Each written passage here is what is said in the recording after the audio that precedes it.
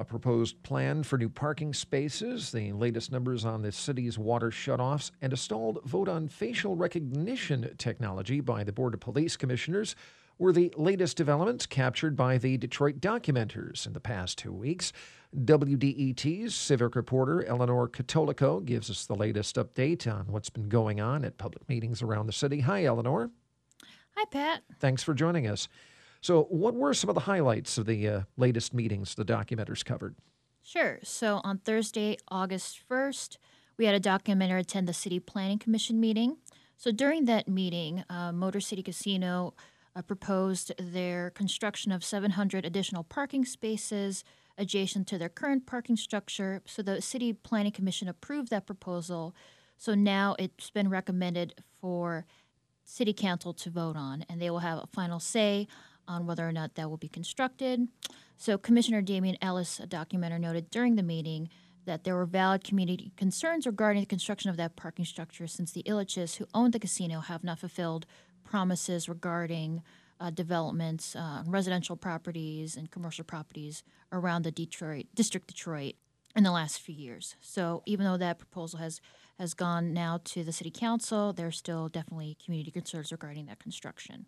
And then on Wednesday, the Detroit Water and Sewerage Department and the Board of Water Commissioners had their regular Customer Service Committee meeting.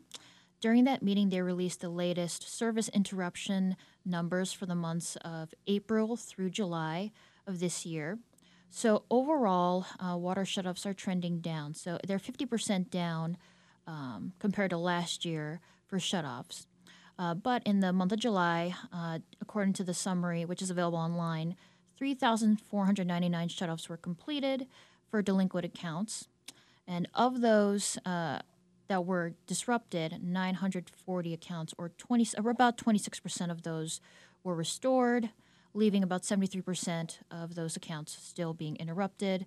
And about 300 accounts they were able to verify were from vacant properties. So there's still thousands who do not have water services, so that has been a growing concern. As we know, when there was more of an aggressive campaign for shutoffs back in 2014, there was a lot of protests and calls for those to be suspended. And then actually last month, there's been renewed attention on water shutoffs. The ACLU filed a petition with the Michigan Department of Health and Human Services, urging them to suspend water shutoffs because not having access to water poses health risks for residents. Mm-hmm.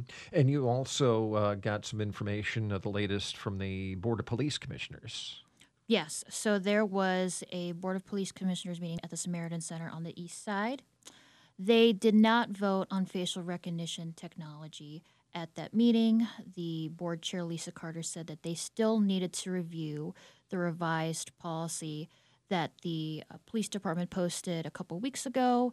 She said that they're still undergoing a thorough evaluation process of that policy and that they will have a special public comment section at the meeting before a vote happens, and that they will announce to the public when the vote on the facial recognition technology policy will officially happen. And they said that they will inform the public well in advance when that is going to occur. The new policy, which was released a couple weeks ago, did make some changes, and it explicitly stated that they are not going to be used for surveillance of the public. It will not be used to violate First and Fourth Amendment rights.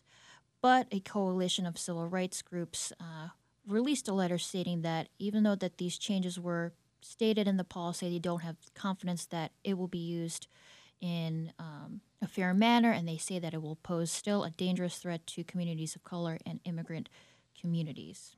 What's coming up this week? We are going to have two subcommittees, actually, with the Detroit Charter Review Commission on Monday.